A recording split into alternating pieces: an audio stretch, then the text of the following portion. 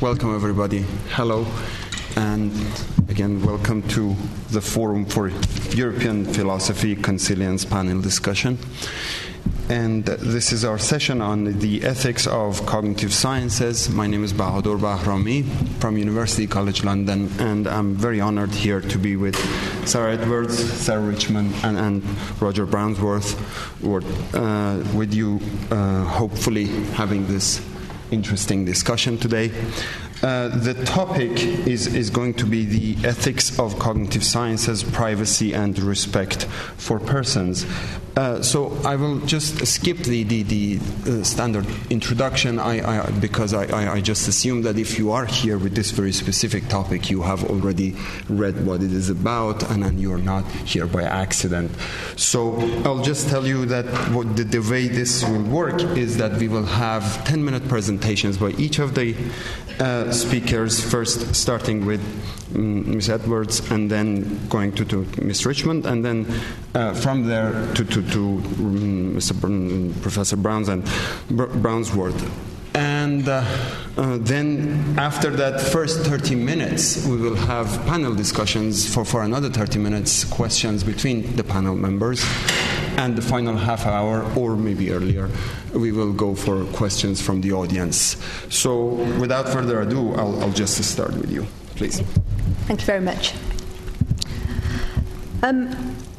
As you all know, cognitive science uses the full range of different scientific methods, from simple structured questionnaires through to the use of very advanced high-resolution imaging equipment.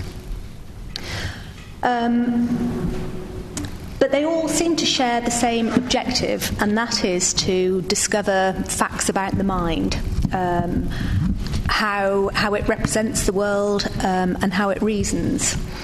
And these methods are largely unavailable to people in sort of everyday folk encounters. So there's something special about the methods we're using to uncover these facts. But simply because these methods aren't widely available to the laity, it raises all sorts of difficult questions, one of which, of course, is privacy. Before we can pass judgment on how best to protect our privacy interests in scanning particularly, there are several questions that it's important to ask and think about. For example, is there anything special about the brain and about brain images? We often think of the brain as being the seat of our souls, the source of all value, of our creativity, and of our mental freedom. Is it our inner sanctum that is out of bounds for science? What can brain scanning equipment actually do? We might be thinking of possible future worlds that are at the moment fictional. We think of the brave new world of remote scanning by the state, of the thought police. But there are important theoretical and practical limitations of physics and of biology on what these technologies might be able to do, even with a lot of research and technological advance. We have PET scans, positron emission tomography, that require ionizing substances to be injected into a person before they can be scanned. Then we have EEG, or electronic encephalography, which at the moment isn't terribly detailed in its scanning.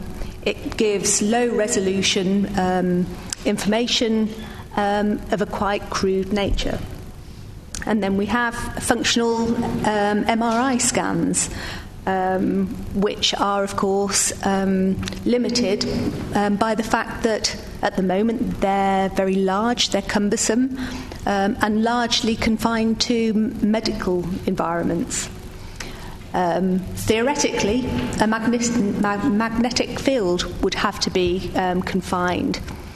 Now, we could imagine a magnetic field in a room or a corridor that would be physically confined enough to make such scanning useful and feasible.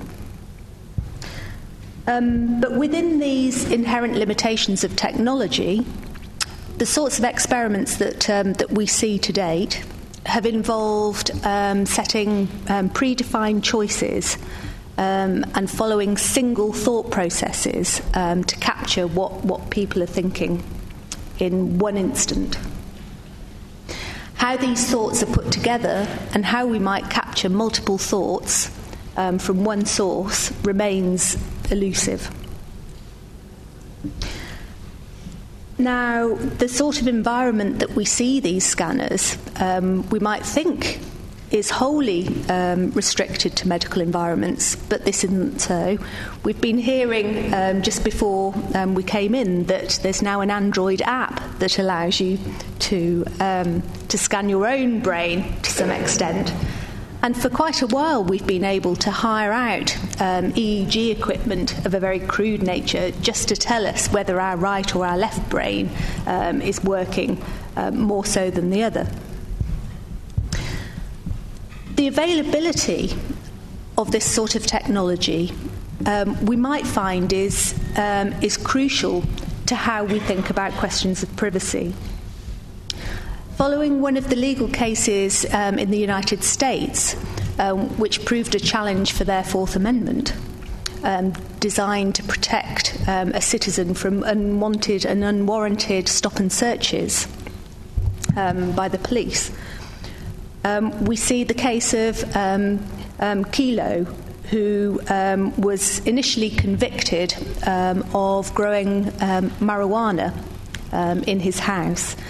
The waste heat had been detected coming out of some hole in his premises, and this was detected by the police using thermal imaging technology. His conviction was overturned on appeal on grounds that this thermal imaging technology wasn't widely available. At some point it might be, in which case the grounds for that appeal would have disappeared. But this leads us on to ideas of consent. In this case, of course, consent hadn't been sought, and a violation of privacy was seen simply because consent hadn't been sought. But even when consent is granted, would that be a sufficient measure to protect a person's privacy? Might we have reasonable expectations of privacy even if we're in the public environment?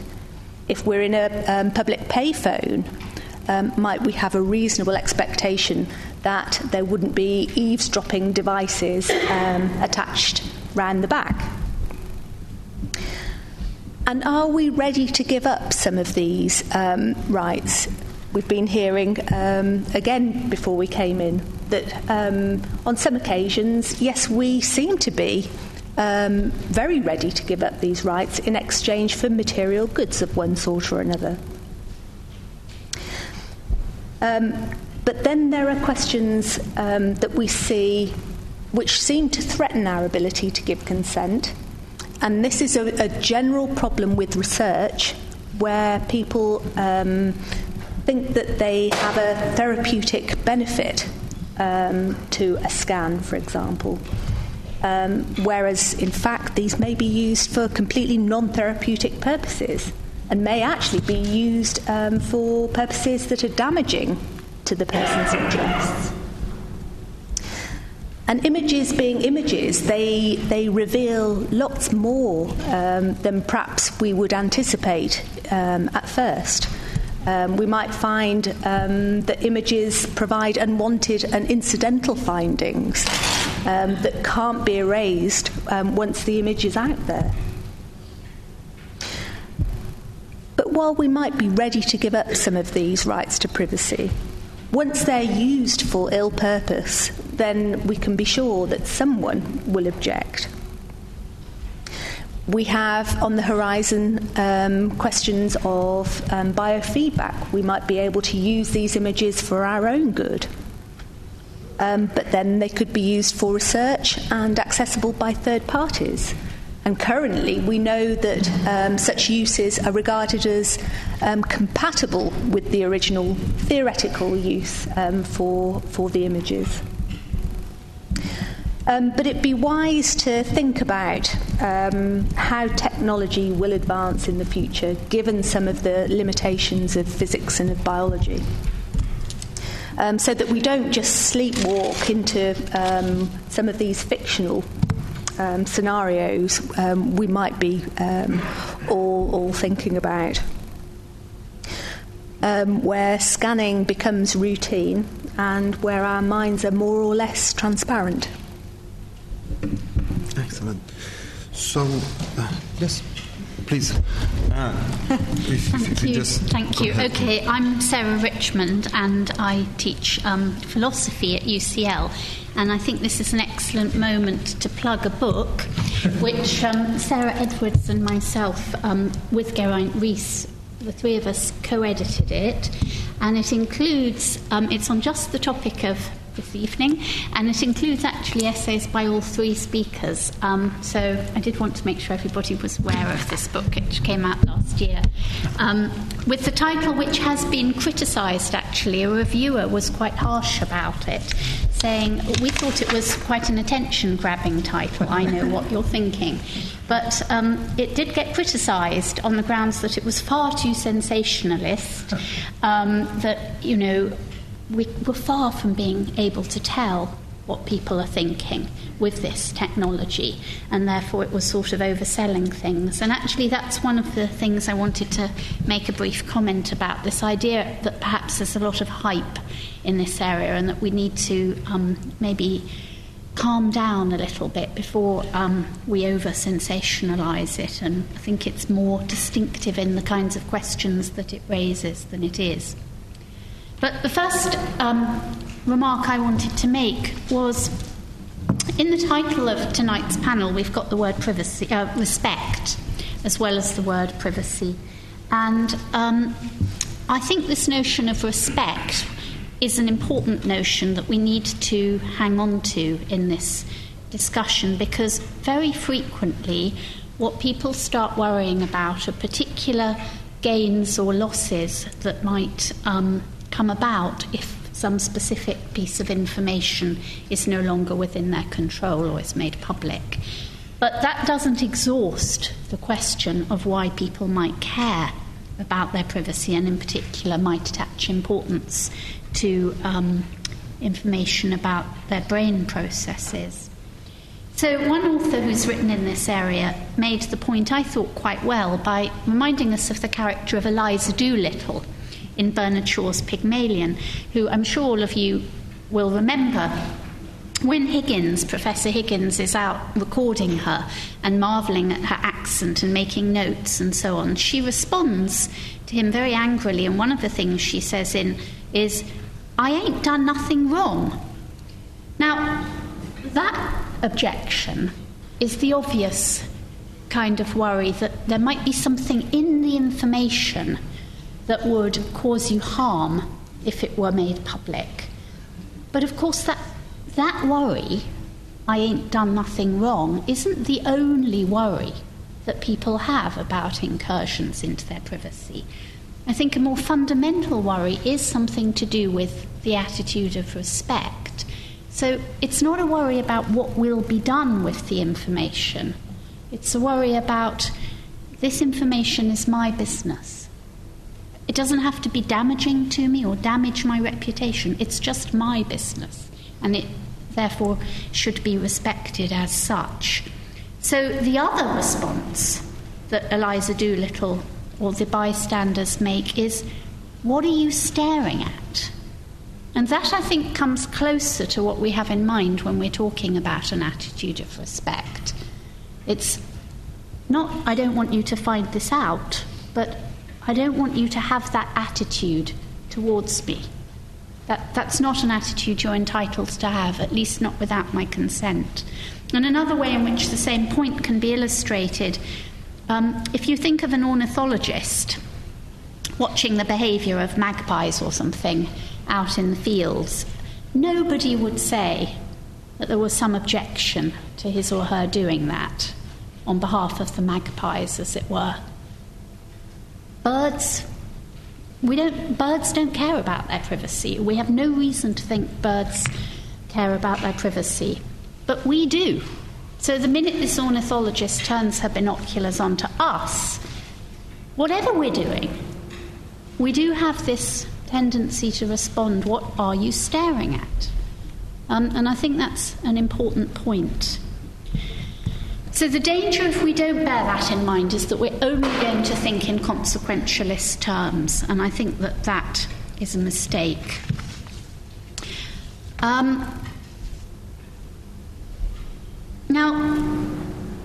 in the paper I wrote in this book, I tried to think about how things might be if really it did become possible via brain imaging technology for people to know what we were thinking or what was going on in our minds. Because after all, at the moment, by and large, our minds are not accessible to other people. Of course, we give ourselves away some of the time involuntarily by blushing or whatever, but we do tend to think that a lot of the thoughts that go through our minds are not accessible to others unless we wish to publicise them.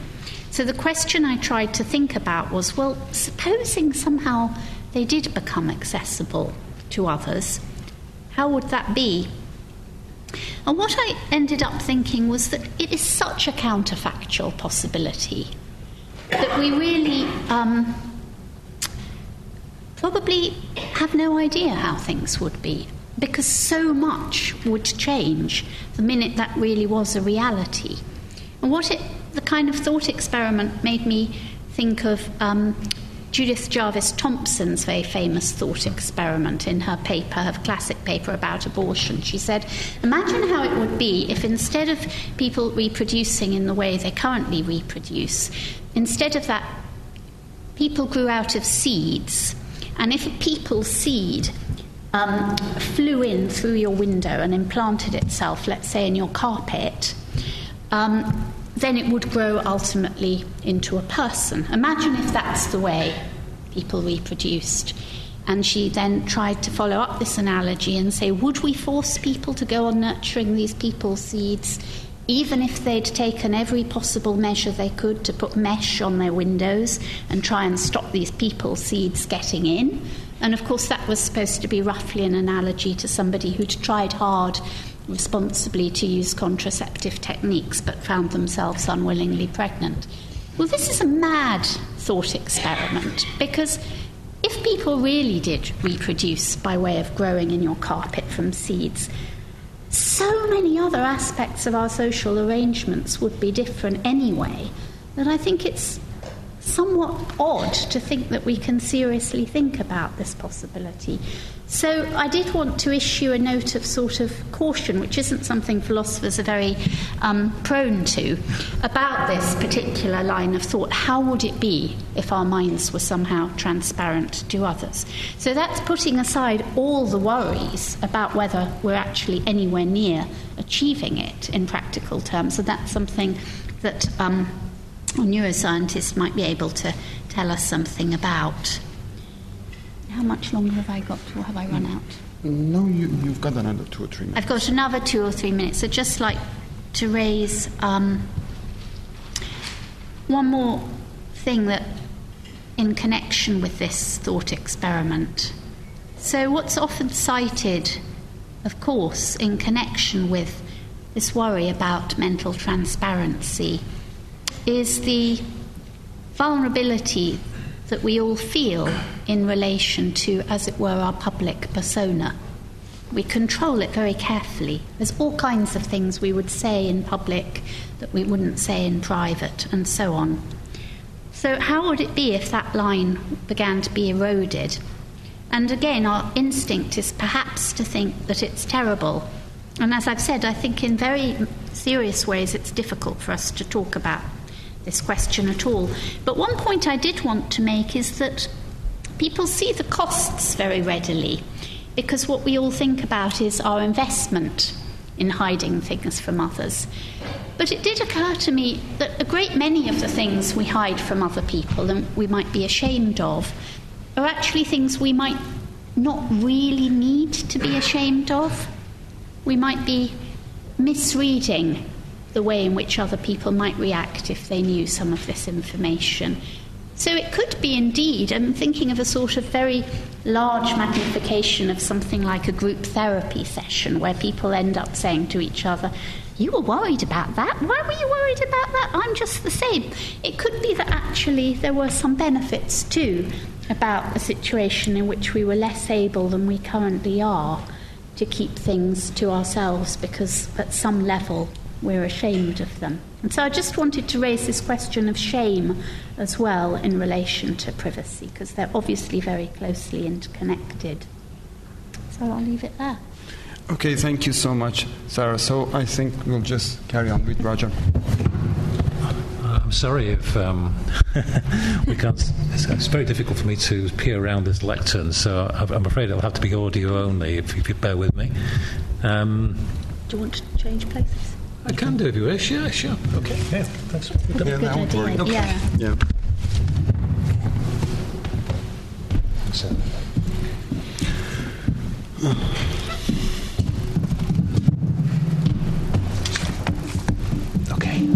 Okay, so we are. Thanks very much.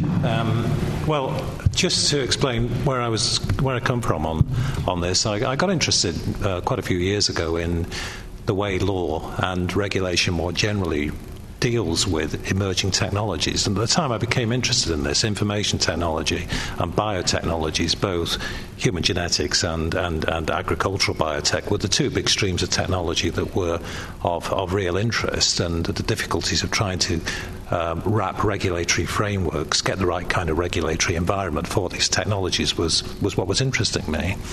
But as I was working on trying to think about the regulatory environment for these two streams of technology, first of all, nanotechnologies and then neurotechnologies became really hot topics for discussion. The sense was that there were rapid technological developments going on in these two streams, and so that's the way in which I came to be interested, among other things, in neurotechnologies and the problems they pose for us in thinking about how to regulate them. So I'm going to just try to introduce this by talking to three issues, really, quite large issues. But first of all, to say something about how I think the discourse or the debates about emerging technologies goes, the kind of concerns that people have. Privacy is somewhere in the mix there, but it's not the only kind of concern. And then secondly, I'll say something about privacy. Sarah Richmond's already prefigured quite a bit of what I want to say about this, but nevertheless I'll say it again, which is how seriously we take privacy or not. And then I'll say something about dignity. And the reason for this being that in Europe, without noticing it, actually, we have committed ourselves to human dignity as being, perhaps the overriding value. After the Treaty of Lisbon, dignity is right there at the top of the list, and it's a value that doesn't really resonate terrifically strongly in the UK, unlike across the water in continental Europe. So I'll say something about, on the one hand, the scepticism I have about rather conservative dignitarian views, but on the other hand, a view which is digressing a little bit, but a view that is saying, look, there is something here that is profoundly important about the way we order our societies and how this plays for both law, ethics, and religion in the future. So, first of all, what does the landscape look like? Well, broadly speaking, where new technologies of any of the streams I've talked about appear, where money's to be made out of these technologies, and where there is research interest in these technologies, there will be a lobby, of course, that is saying, be very careful about the way you regulate here, don't over-regulate. Don't kill the technology by over-regulating. Okay? So there are people who are just technophiles who want the field clear of regulation, and just if there are problems that arise, then we'll deal with them as and when. Don't try and anticipate too many problems and regulate unnecessarily. And of course, information technology largely developed in an environment that was very, very lightly regulated indeed. And of course, it's delivered rapid penetration of technologies that now just are embedded in our everyday lives in the way that the other technologies are not yet embedded.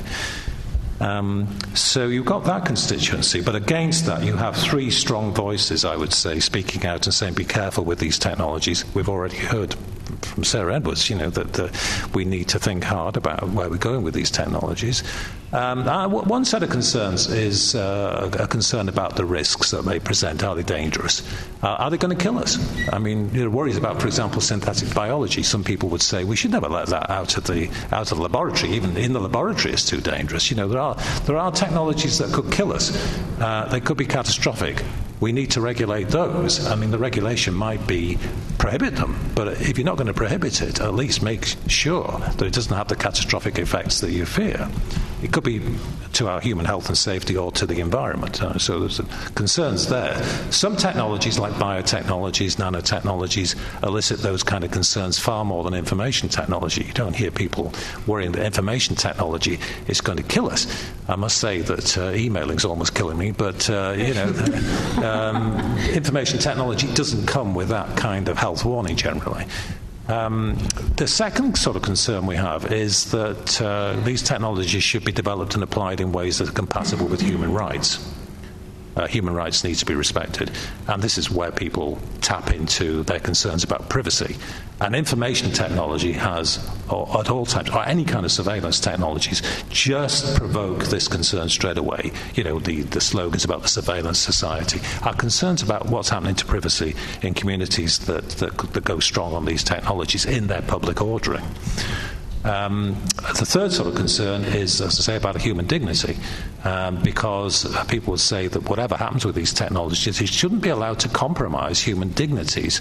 Many of these technologies are now being talked about in a way that would enhance human capabilities. And in these enhancement debates, all the time, you've got a conservative group over here saying, be very careful. Well, not be very careful. No, categorically no. We shouldn't be doing this. Michael Sandel, I don't know if you know Michael Sandel's work, he's a very eloquent spokesman for this sort of perspective, in saying, from a communitarian point of view, we just don't want this kind of stuff here. The market corrupts, and these technologies of perfection will corrupt us as well. So these are the three concerns about acceptable risks, about human rights and about human dignity, and against that all the time you've got people saying on the other side, but don't over-regulate, don't think about the chill factor, don't kill the technology. So that's the background, and from time to time you do have huge hotspots where these issues come to a head. For example, in the European Court of Justice not very long ago, there was a huge patenting case called Bruce Lee, where the state-of-the-art stem cell research by a German neuroscientist who was trying to develop stem cell responses to Parkinson's disease was ruled to be unpatentable by the European Court of Justice, applying a European directive from 1998 on the ground, for quite a simple reason that Bruce Lee's research seemed necessarily to involve the destruction of human embryos. His materials were derived from human embryos, and embryo protection is one of the first golden rules, really, of the dignitarian ethic. So that's the general landscape. Now, turning to privacy, we've already heard tonight some questions about just how seriously we do take privacy. Are people ready to forego their privacy, to give it away, and so on? Here are 4 ways in which you might test out how strongly you are actually committed to privacy. 4 benchmarks for the strength of your privacy commitment. Number 1 is the point that Sarah Richmond's already put on the table, which is, do you think of privacy, I would say, as being akin to property? In the sense, I mean, if there's a part of the building here that says private on the door, then that is telling me I shouldn't go in. And maybe, I have private on my forehead, which is saying you shouldn't go in there either. And it's the attempt to access or the accessing of a private area that is a wrong per se, like trespass is a wrong per se.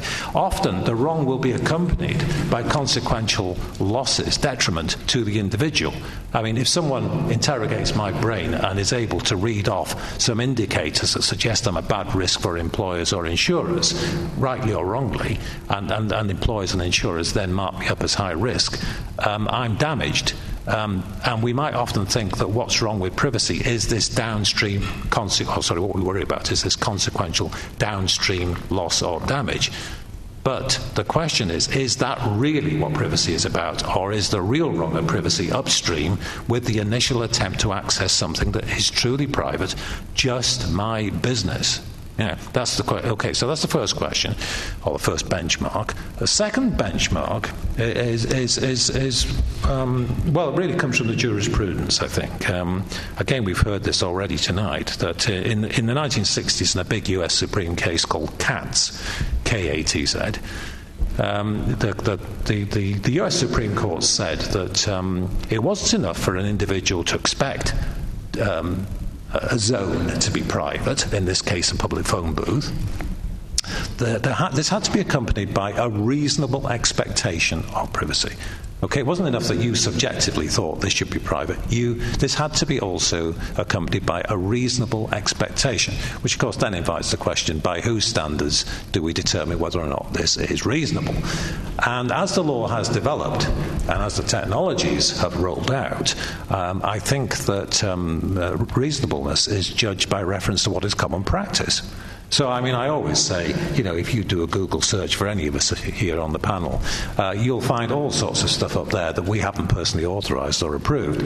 But if we were to say, but this is a violation of my privacy, we wouldn't have a prayer, because, everybody Googles everybody. This is just commonplace.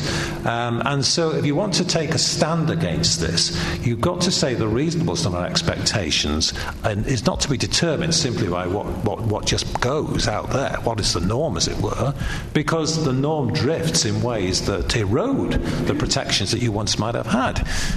It's like a tide that is going out and leaving you more exposed. And in an exposed place, you say, but what about my privacy? I'm sorry, the world has changed, the context changed. Your expectation is no longer reasonable.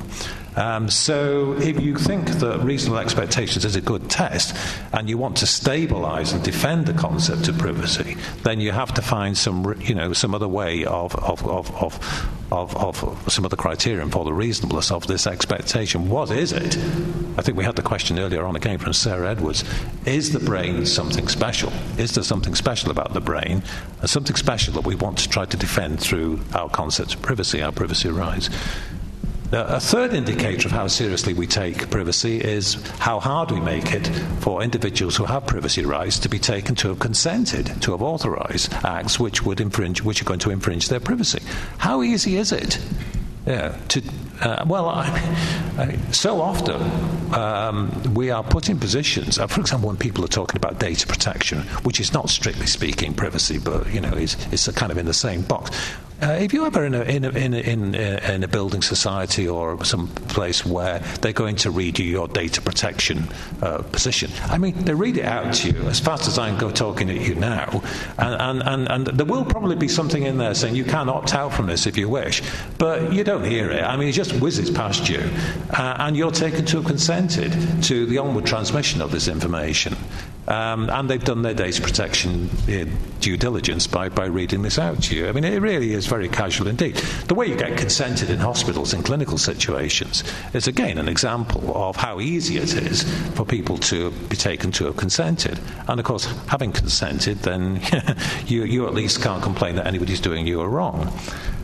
So how hard are we going to make it for people to consent to an act which would otherwise violate their privacy? In the case of property, we make consent quite difficult. We're not opting out. And if privacy is to be treated in a way that is analogous to property, then you would make it quite tough for people to give a consent. You would say the signalling of consent really has to be pretty explicit. You opt in, not opt out, anything like that. Okay? Or again, these fictions that, we don't really need to bother asking this person because we know they would have consented had they been asked. You're weakening the requirement all the time. Implied consent. No, I don't think so. So, where do you stand on that? How tough do you want to make it for people to give away their privacy by consenting? And then a fourth indicator of how seriously you take privacy is where you see it as standing in the rank ordering of rights or values. I mean, presumably life is at the top of that rank ordering.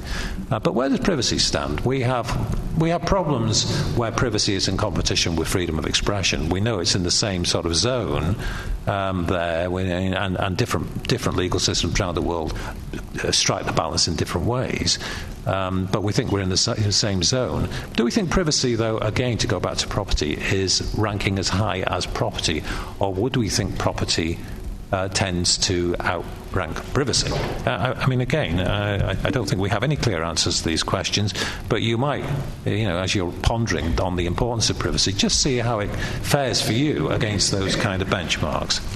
And then thirdly, I'll just try and deal with this quite quickly, but for me, as a lawyer, the most worrying aspect of all this is that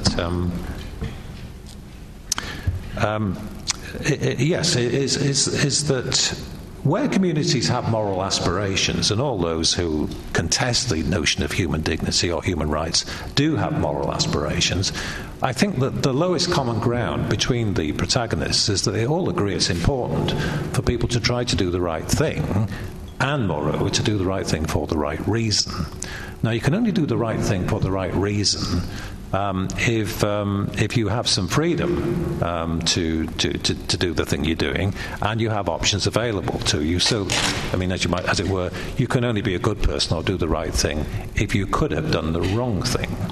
Now, these technologies that we are discussing mainly tonight and mainly appearing in clinical or research medical contexts and settings are potentially usable by regulators who are seeing them as tools to channel the way people behave. In other words, they can be utilized as instruments of social control. Much that starts with good intentions in the world of medicine and health can become a potent instrument within the criminal justice system or some analogous system of control. We already see this with DNA profiling, with CCTV, with various tracking and monitoring technologies that are being utilized as part of the regulatory apparatus. And the significance of this for communities, as I say, with moral aspirations, is that this can impede the attempts of individuals to do the right thing for the right reason. This can create a regulatory environment that is not at all congenial to the setting that moral communities need to have for them to flourish. And it can happen in two stages. So the first stage is that the technologies are employed in ways that and this is surveillance technology especially, we can see you doing this. So if you deviate, if you don't comply, you will be detected. And having been detected, you will be punished. Now, the message or the signal behind CCTV or DNA profiling is we're going to get you. This gives you prudential reasons for staying in line. Just look at the way motorists drive through those parts of the road that are monitored by speed cameras. They're not doing the right thing there. They're looking after their own skins. They don't want to have penalty points on their licenses, those drivers. Okay, they'll accelerate as soon as they're out of the zone that's being, subject to surveillance. Okay, so, but these signals that we get from these surveillance technologies, and even future, imaging technologies are part of the surveillance apparatus, then the message is you should do this because it's in your own interest. Don't do nothing noble about this. If you want to avoid punishment, stay in line because these technologies are going to get you otherwise. Okay, so that's the first stage. But the second stage of these technologies impacting on the way we order our societies is one stage further. It's now to exclude by technological management the options that are available to you. practically available to you. You see this in online environments all the time. These are very, very heavily managed environments, technologically managed.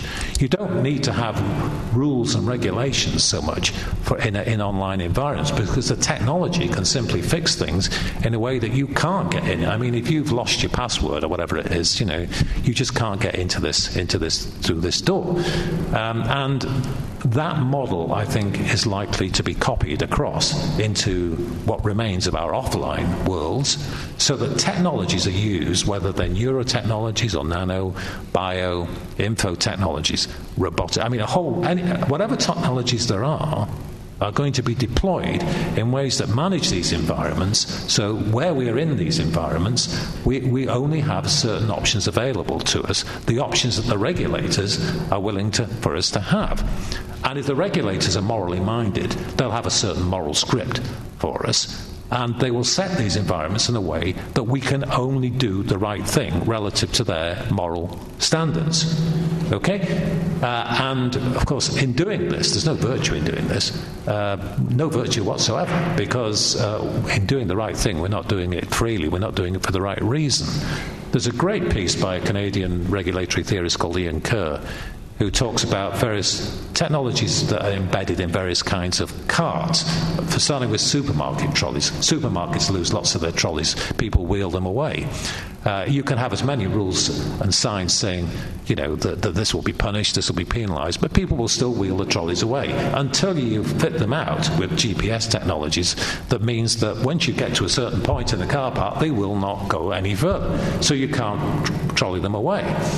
Similarly, Ian talks about an experience he had on a golf course, where he's on a golf cart approaching a green, and at the golf course they don't want you to take the cart onto the green, but again the cart is engineered in a way that the technology prevents you taking it onto the green. It just is immobilised when you get to a point where you look as though you might be approaching the green.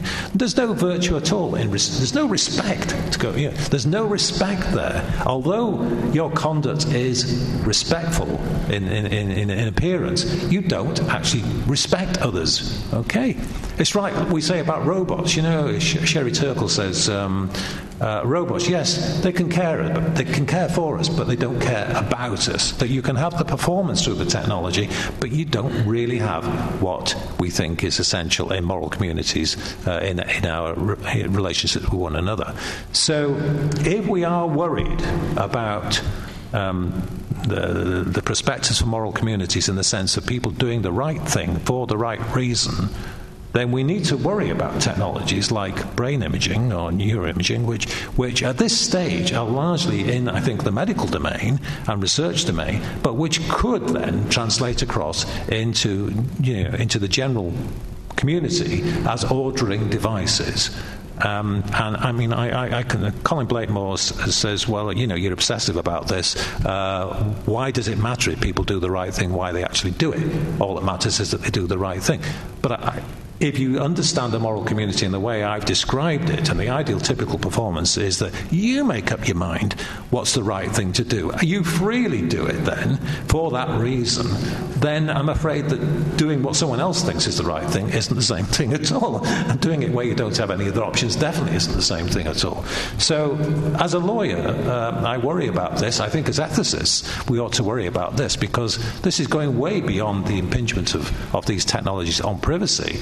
This is a scenario where these technologies take over as regulatory instruments and squeeze out the traditional regulatory instruments that we've had, which are law and ethics.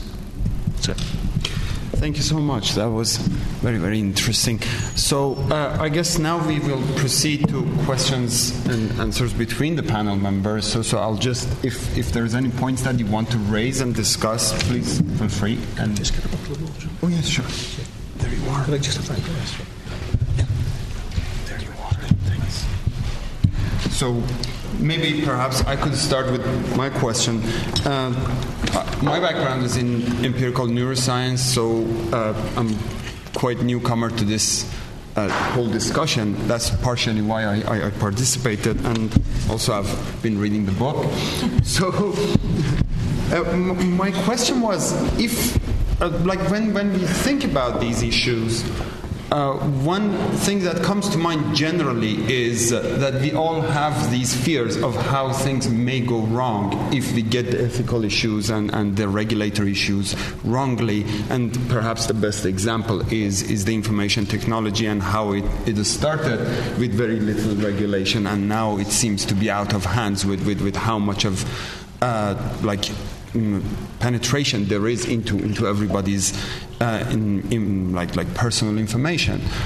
So is there any successful previous case of anything similar in history where we could say that we have dealt with successfully, have raised the ethical issues in time before the technology took over, and we have actually, by the time it became part of our lives, we could more or less be proud of what we did? Is there any case that by looking at we can kind of go, okay, we did it once before, now we are going to do this once again and follow the same kind of idea, and hopefully by the time brain scanning becomes as available as cell phones, then we will be fine?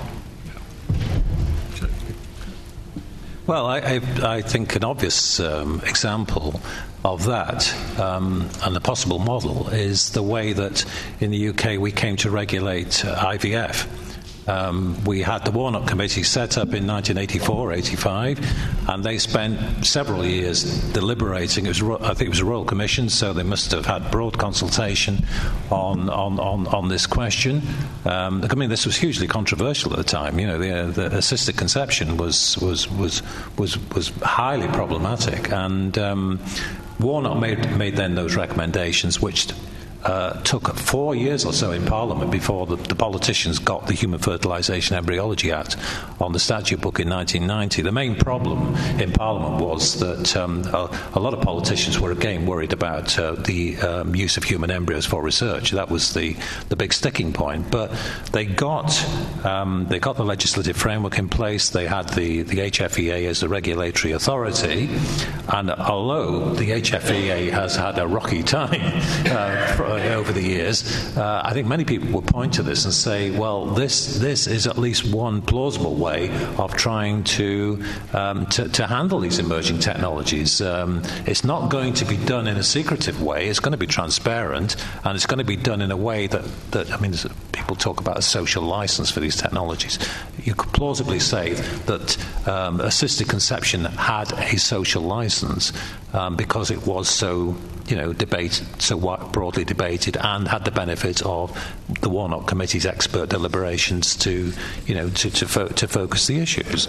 That's not to say that everybody in the UK would have been happy with the outcome, but I think that this was, clinics were licensed and people knew where IVF was available, and as I say, that's reproductive cloning, on the other hand, was something that we're not able to do anyway. But I don't think anyone, someone's doing it somewhere in the world that I don't know about. But but when there was a possibility that should happen, there seemed to be broad public support for a prohibition.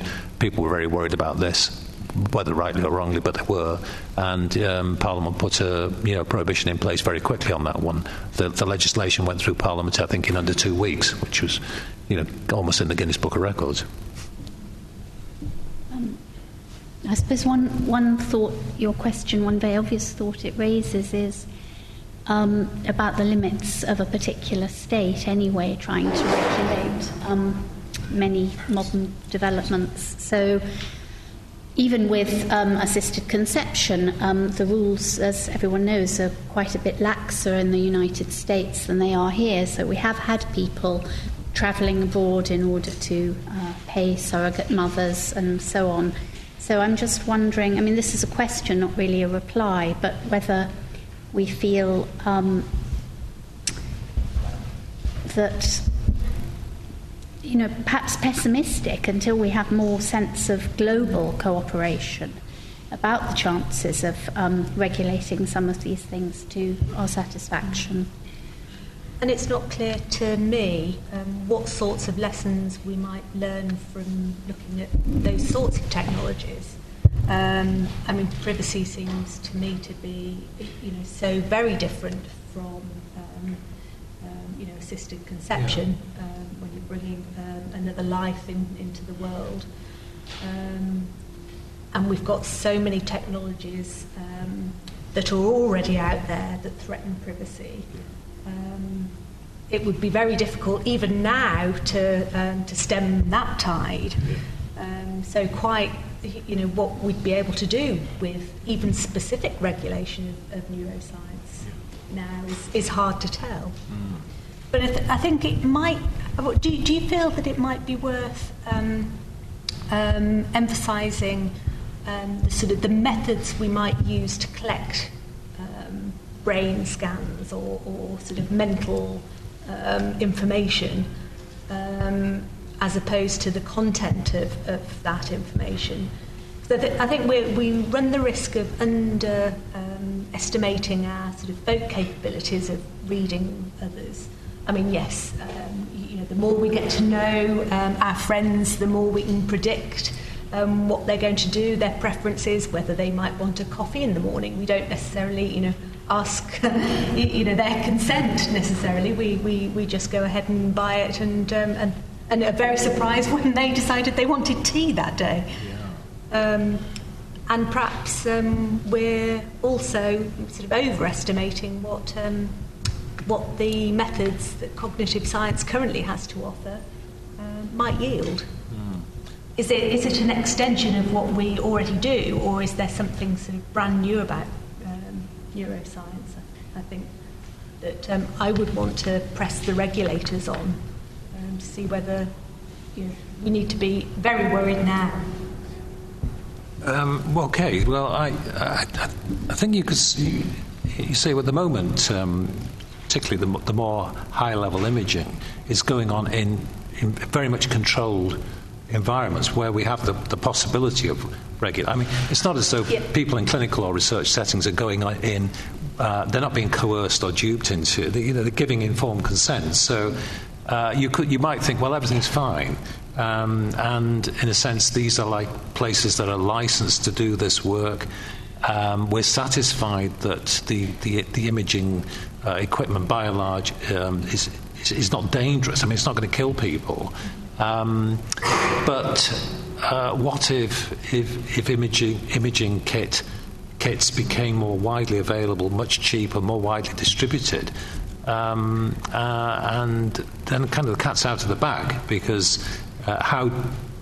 it's like with DNA profiling, really, with sequencing. I mean, once upon a time, you might say the only place where this would have gone on would have been in very controlled environments, and now it's commercially exploitable, and people are getting this kind of information online. And I mean, if we elicit people's preferences in any other way, so we might have preferences about tea or coffee, for example. Yes, we might be able to sort of spot somebody's eye looking towards the coffee machine. We may not need to have neuroscience for that. And if we did have a ready-made EEG equipment to hand, it might not give us any more information than we'd be able to glean through other methods. No.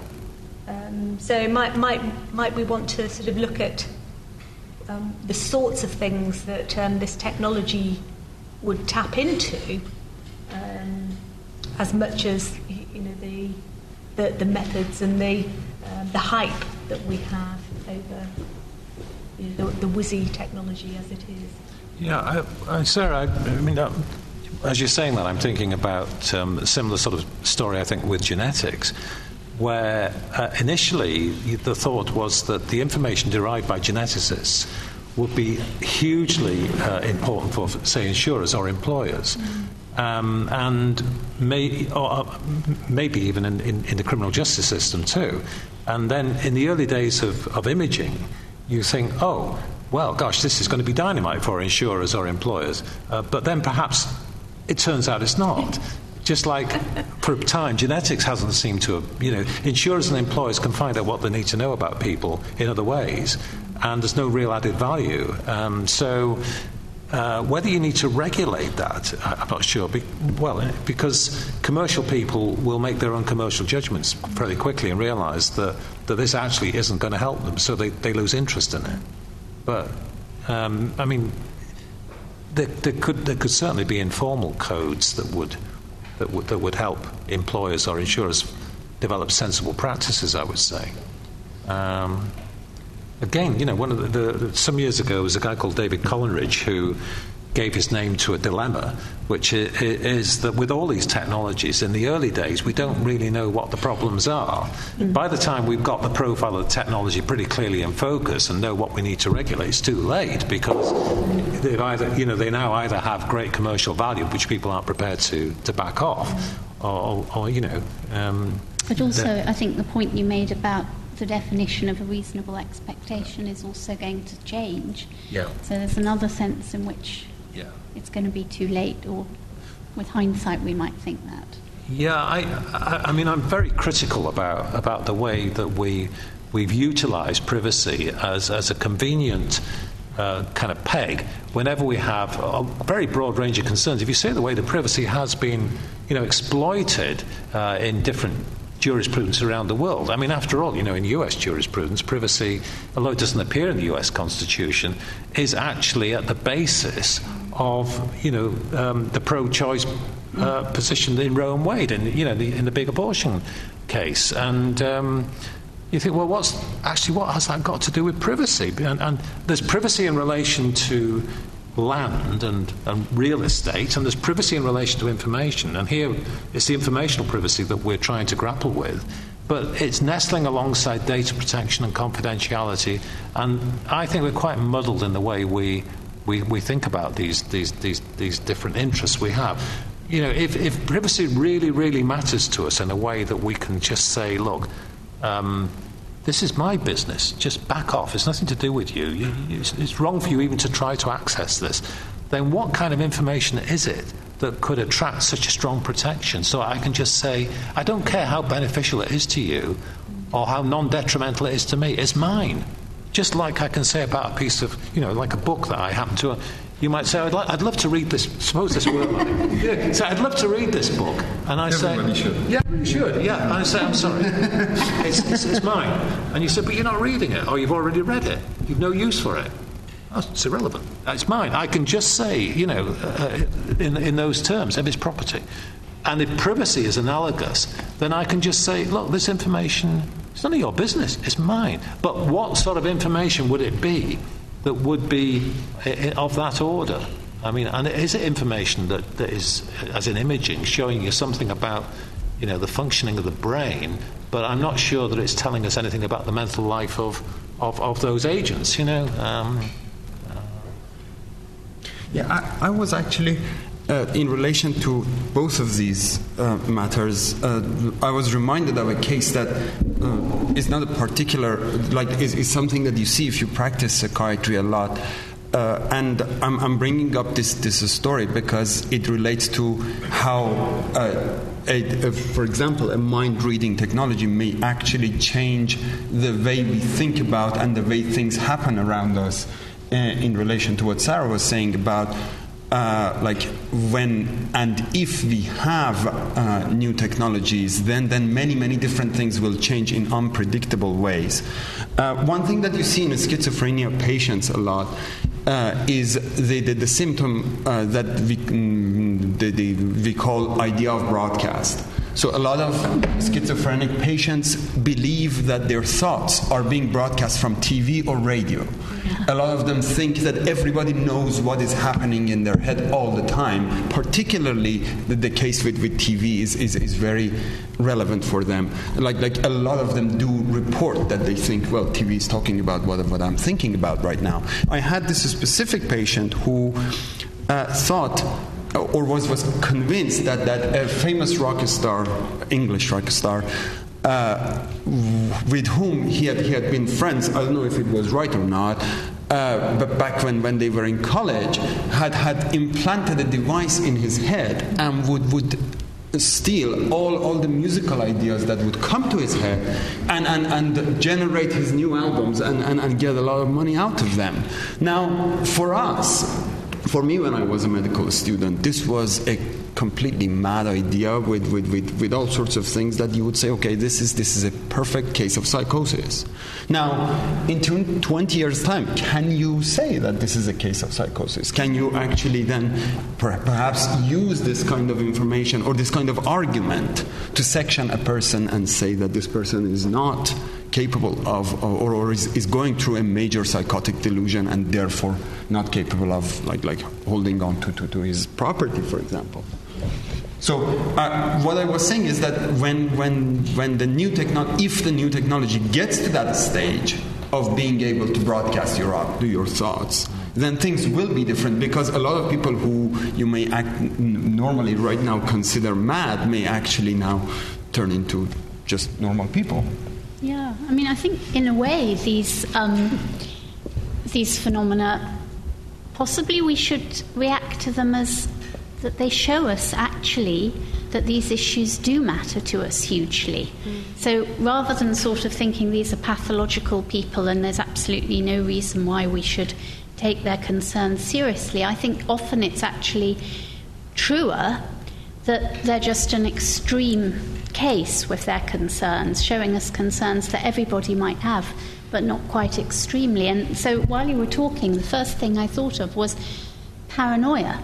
I mean, so sometimes when people react to CCTV cameras and they get very, very worked up about it, they're accused of being paranoid. But actually, maybe we should turn it round and think, these reactions are telling us something. We may not be very good at conceptualizing why they matter to us, but they're telling us that these things do matter to us. Yeah. And presumably the patient wasn't very happy. No, definitely not. Definitely not. He thought all the money should go to him. I think we can start getting questions from the audience as well. Yes, please. I'm just worried that things we're talking about tonight have involved a deliberate philosophical choice, a deterministic choice that doesn't necessarily need to be made. I mean, we're already seeing it in company profiling certain customers about whether they should pay more for their insurance, whether they've got a bad credit rating, as if there's a definitive link between the two. I'm just worried that this is resting on a philosophy that isn't necessarily even proven within philosophy, that the debate's still there, and that we're making too many assumptions that determinism has a lot going for it that it doesn't really deserve. That's my major problem. Are we giving determinism far too much credit in this technology? Sir? Do you want to start? Can you say a bit more about how determinism... Well, in things like, it's going to cost me more to have car insurance if I've had a bad credit rating in the past because they see me as an unreliable person. That there's a deterministic link between the two. And that this deterministic link is costing me, or it's not, this is a hypothetical case, but would be costing me a lot of money.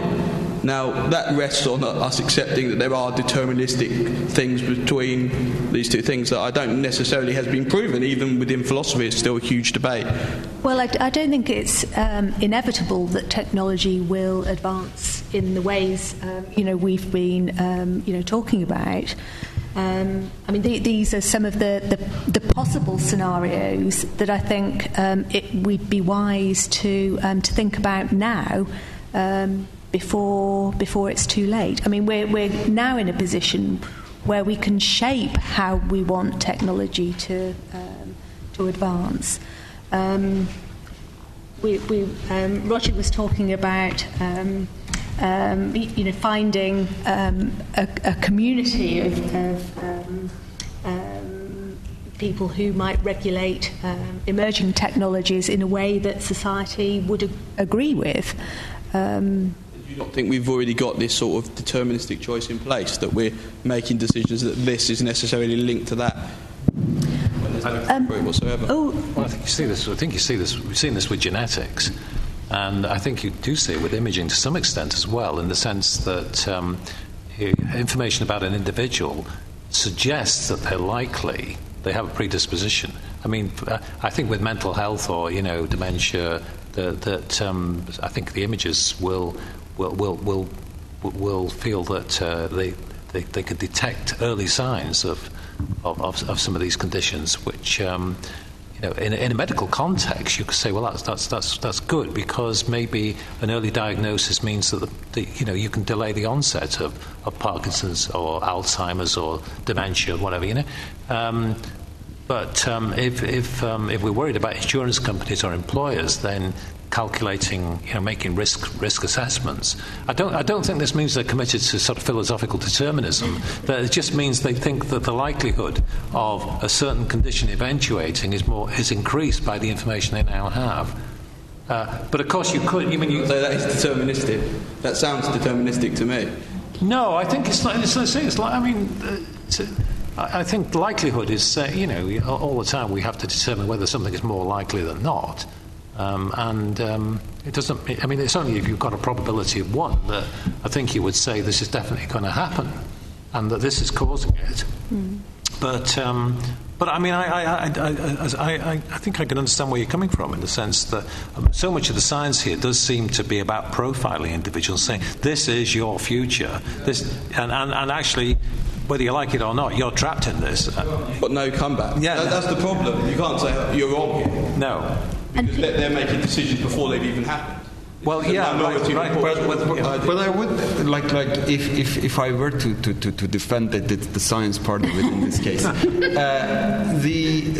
there are very few claims of very few people you would find them confident to say that we can tell you your future by knowing your brain imaging or genetic material.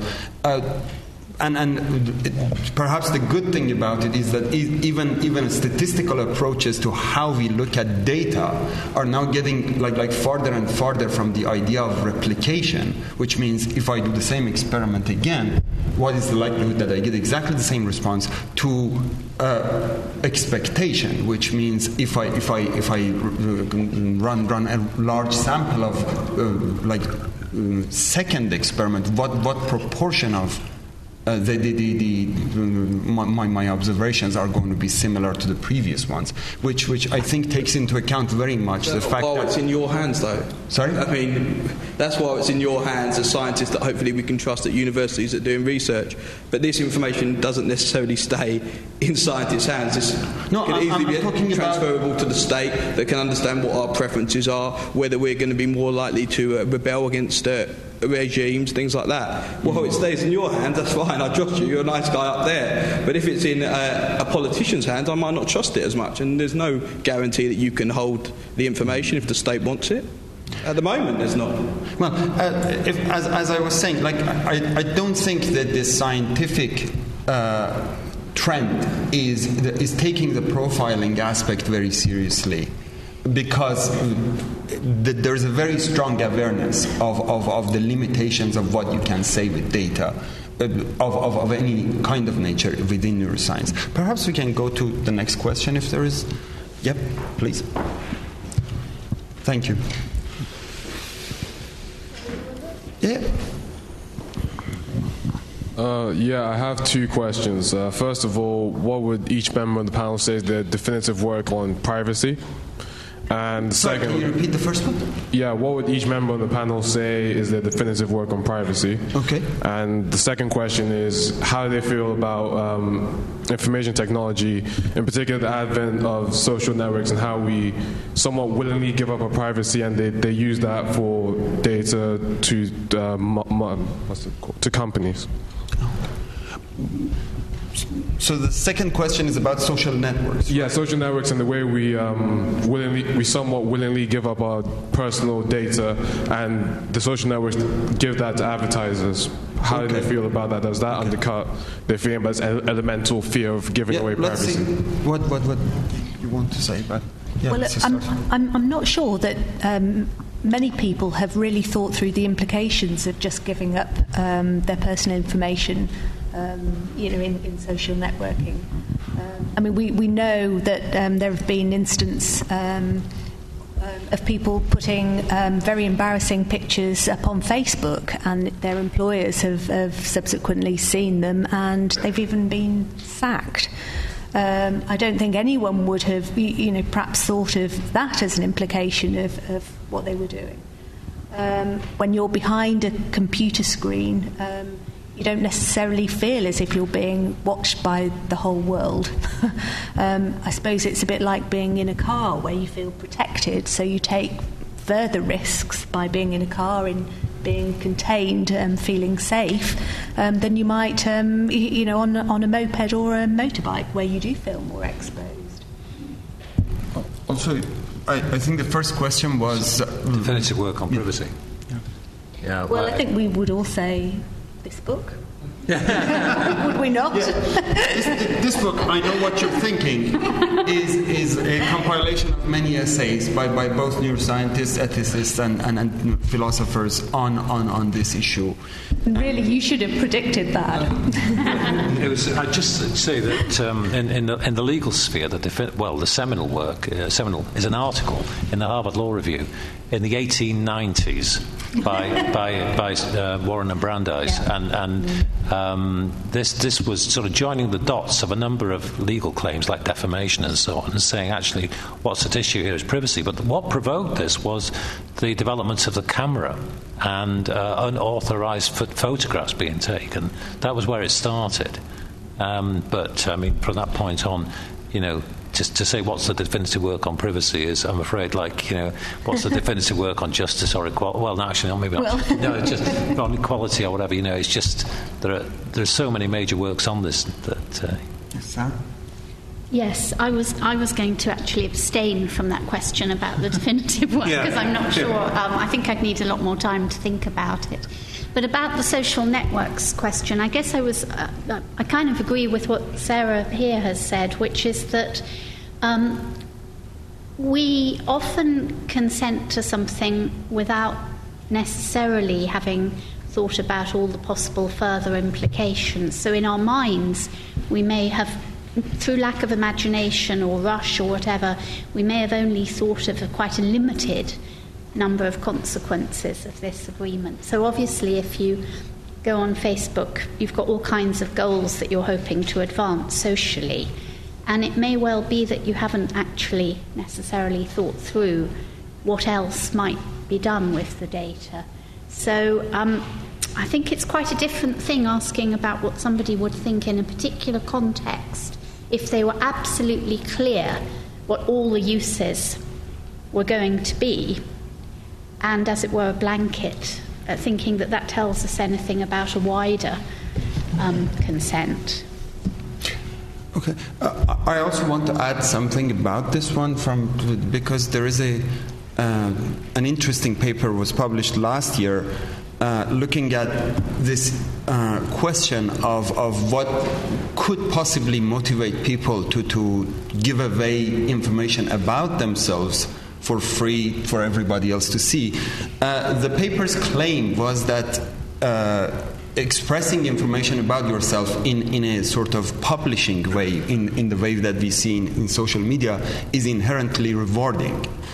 And people get satisfaction out of knowing that everybody knows something about them now.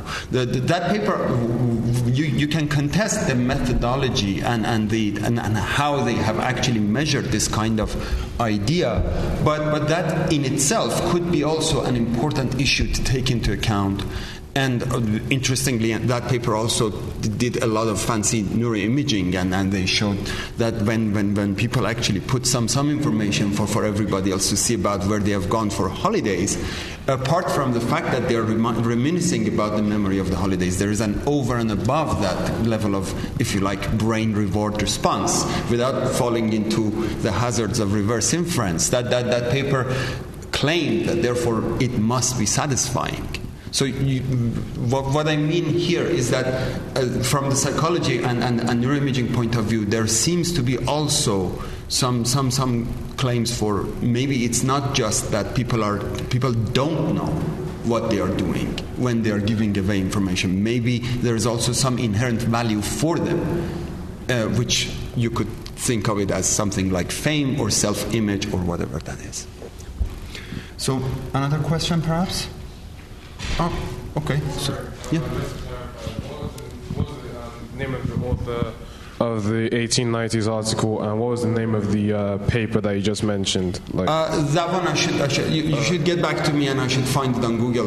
Okay. Memory fails me, but you probably remember. Yeah, the title of the authors of the Harvard Law Review article are Samuel J. Warren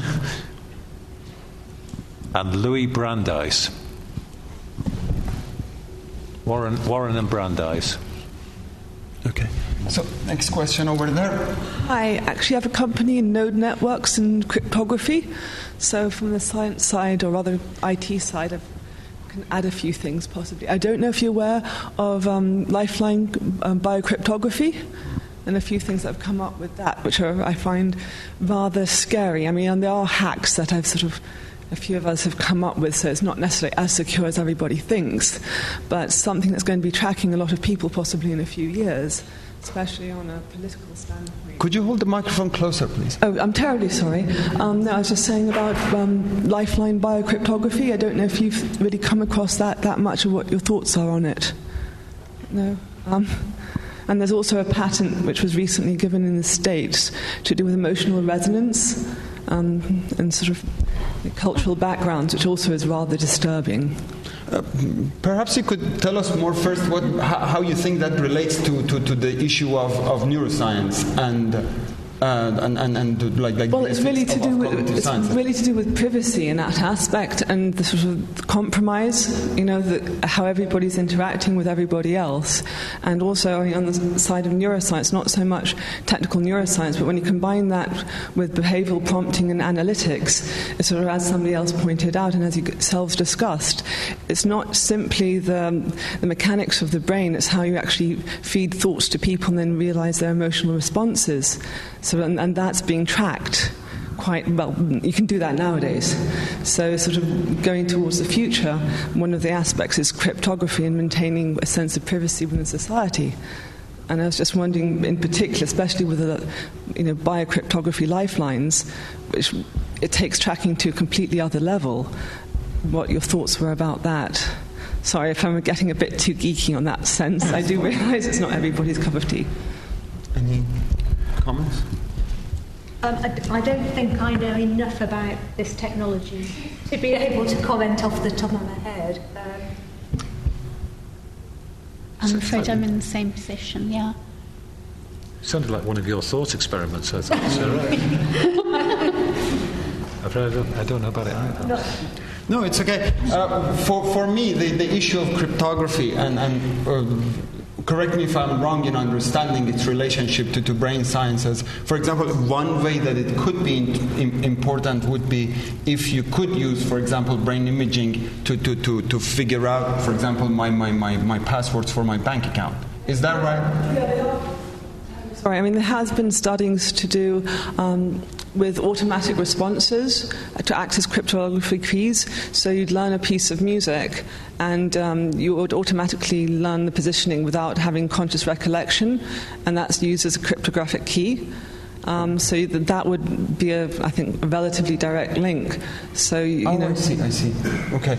So what you're saying is that actually your brain responses would be taken as, for example, as a measure of your identity, let's say. This is something totally new. Well, as part of the key to information. Mm-hmm. So when you go back to, is privacy a commodity in that sense? Mm-hmm. So is it your asset? Are you giving it away? Can somebody steal it? Do you want them to steal it? Well, this turns out, I think, as a new case, I think now that we have clarified what you mean, perhaps you can ask how you feel about its relationship to the issue of privacy. If I was to use in the same way that we use biometrics for identifying people, if I was to use, for example, brain responses as a metric or as an identifier of your identity, or as a marker of your identity, do you think the same kind of rules of ethics apply here? Is that right? Yeah. That's a very good question. Thank you. So. Well, I probably haven't properly understood the work you're talking about, but it seems to me we often draw a distinction between the brain and the mind, and I'm not sure that there's anything very different about using brain patterns to identify people from any other means. Isn't it just another biometric? Obviously, it's how everything works together, but as we were talking about future technologies, and obviously you were bringing up thought experiments, well, this actually isn't really technically a thought experiment anymore. It's actually happening, so obviously it's not quite blue sky anymore. It's going beyond the laboratories. I think MIT labs have got a few startups pushing some of these forward. So in the with technology accelerating quite so fast, I certainly imagine it'd be in the public sphere in the next 5 years. So it's going to have a direct impact on society. But presumably the scanners used to pick up the signature or the PIN brainwaves would still be constrained by what we're used to seeing.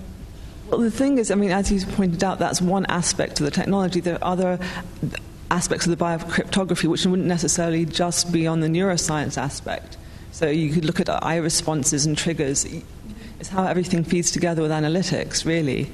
And it's just, I find it rather, it's my field and I find it rather scary. And you're talking about legislating things.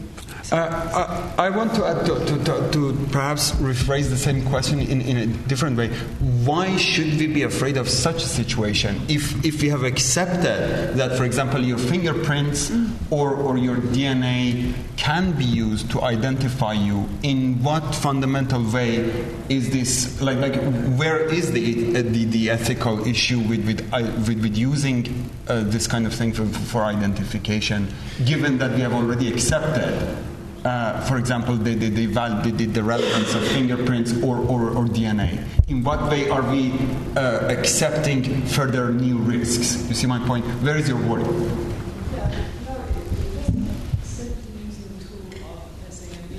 Sorry, it wasn't simply using the tool of neuroscience as a layer. It's how it all works in unity, and how actually people can be tracked and identified and their thought patterns altered. As I mentioned with the American patent, with the emotional resonance, it's not just what you're thinking, it's not necessarily the image, it's how people prompt you what to think and then track you using your biometrics. And it's not just your phone, it's everybody else's phone. And I know I'm sounding a bit paranoid here, and I do appreciate that. But we already talked about that. Yeah. And it's not a very large step to think that such pins or passwords might be built in to sort of the technology that we use every day, like laptops. We already have sort of fingerprint access to our laptops in order to ostensibly make them more secure. But of course, once the computer and your IP address is linked with your identity, then whatever you do online can be traced back to your this was the lifeline technology that I brought up, which I'm particularly concerned about, because they're proponing that and saying this is the best way so you won't be defrauded. So a lifeline biocryptography, which is basically your mobile phone that you'd have on you all the time, they track you through analytics and predict your movements to the next degree. And I find that combining with your fingerprint, your iris recognition, combined with everything else, there's a lot of information, and it's basically you'd be walking around with your personal dog tag.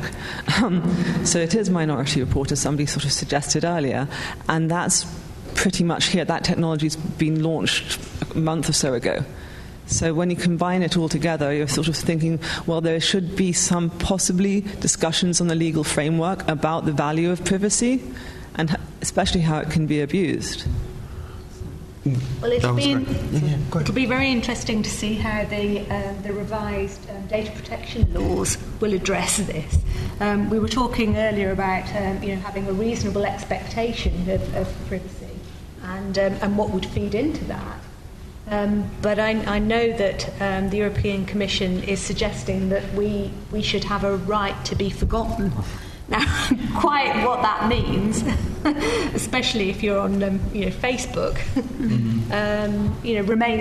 remains to be seen. I mean, it's quite interesting. I'll just see if you have any further questions to take, but if not, then I'll get back to you. Is there any other questions that? Oh, okay, good. So let's start with you at the front, and then you, and then you. Yeah, the front row, please. Yep.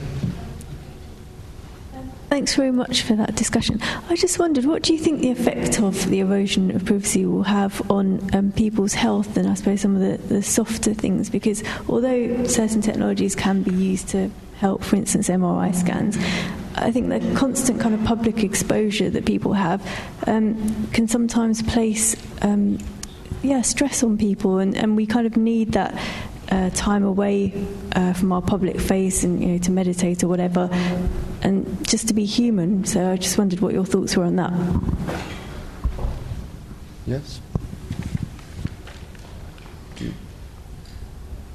Well, I'm not sure that I would want to sign up to being in the Big Brother house, put it that way. I don't think it would do my health any good whatsoever. I think one of the philosophical justifications for privacy is that it gives you space to be non-conformist, and that in a free society you need some privacy, otherwise you're constantly like in the Orwellian dystopia, you just worried about just having to stay on the norm. So I think if you're a sort of adventurous soul, you would need privacy, and of course there are sort of cultural differences, aren't there, in how we think about privacy and how important we think. I wanted to also resonate with what Sarah said at the beginning, that a lot of our, if you like, worries about how bad it might be when everybody knows the contents of your brain, I wouldn't say mind, but brain, we do not really have any principled way of predicting them or being afraid of them, I would say. Sarah, do you want to comment on that one? Because I think this question particularly relates to what you said. Well, first I wanted to ask you, why just now you said you wouldn't say mind, but you would say brain? Because it seems to me that most of people's anxieties about this do relate to the mind and not the brain. I don't care. Well, I would say the technology, as far as the technology is concerned, the technology is reading the brain. You could, under specific experimental conditions, you could say that probably what we are reading from the brain is the content of the mind. Like, for example, where you are paying attention to or what word you are searching for in your head. You could probably say that. But eventually what your technology is doing is reading your brain states. Sure, but the question about whether this is likely to impact on our health, or say through stress, is presumably because there's some worry that what we're seeing in this information is information about the mind. No, I agree. Yeah. I agree with that. I agree with the connection that one could make later on to bring up that worry. But I wanted to make the distinction that the technology itself, what it does, is brain reading. Yes. Yeah. Yes. Well, I think I would agree with you that it looks as though this is the difference between the public and the private is something that we all seem to care hugely about. And if that's right, either we're all going to be very stressed and harassed once that line gets shifted, or we're going to change into other kinds of creatures. Perhaps you can take the next question. All right, you actually kind of answered my question, so... Oh, okay. Sorry. So the question was answered? That's great. So we have one more at the back, and then two here. Okay, that's good. So, maybe... I don't need a microphone. Very long. All right, okay. Hello. Just on what you just said, I think what a lot of people forget is that privacy is not something like 150 years ago. You didn't have your privacy because you had noisy neighbors, and it's always been there. I think it's just because because it's like a global community that can potentially take part, and that it might get so scary. But for most of history, people were scared of what their neighbors thought, what the, priest across the street thought when they saw someone going in. And it's not like it's a completely new thing only because now there's Facebook and the internet. It's just that now it's different and it has shifted into the digital age. That's a very relevant comment, I think. Let's go to that question over there. Thank you. We have something like 3 minutes, so I want to see if we can get through all of the questions. Yeah. Okay, my question's in relation to the earlier discussion on regulation and the role of the moral community.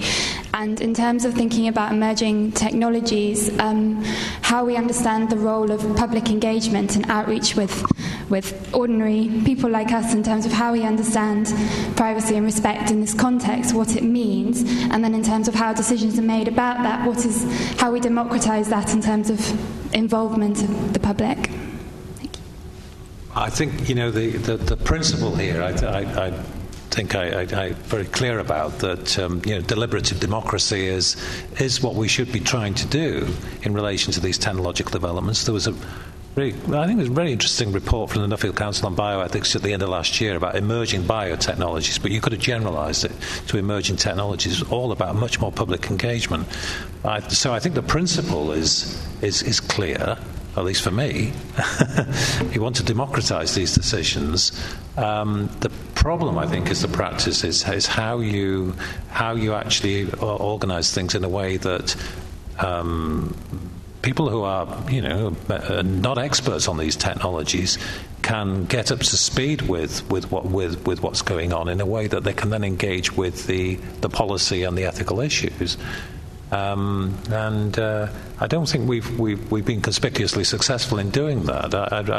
I rather like the idea of there being foresight, sort of horizon scanning expert groups that get this onto the agenda very early on.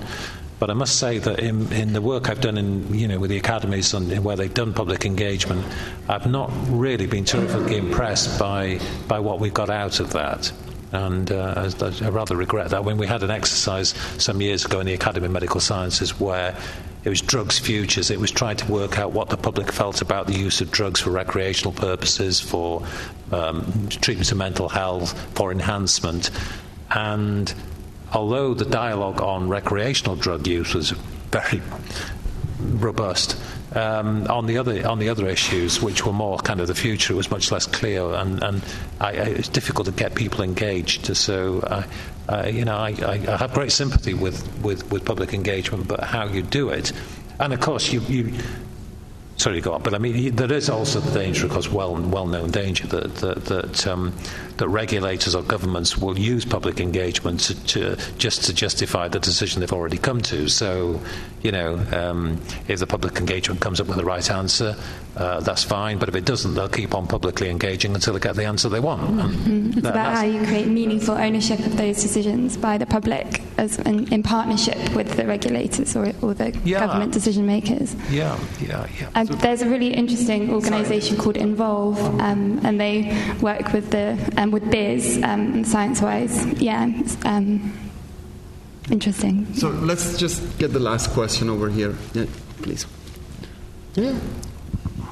In his future, being able to read people's thoughts and stuff, how would you respect the privacy of children?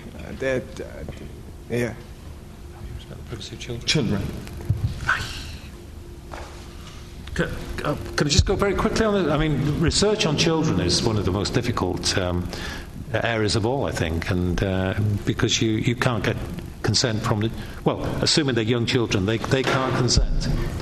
So, regulators rely on what's in the best interests of children, and best interest is such a flaky concept that, again, there's a real danger here that the people who are relying on best interest just plead it to do what they find convenient or what to do. It can be abused. I think children are a very vulnerable population that we can't defend through consent, but although paternalism's not, exactly flavour of the month philosophically, we do need a kind of enlightened paternalism with children.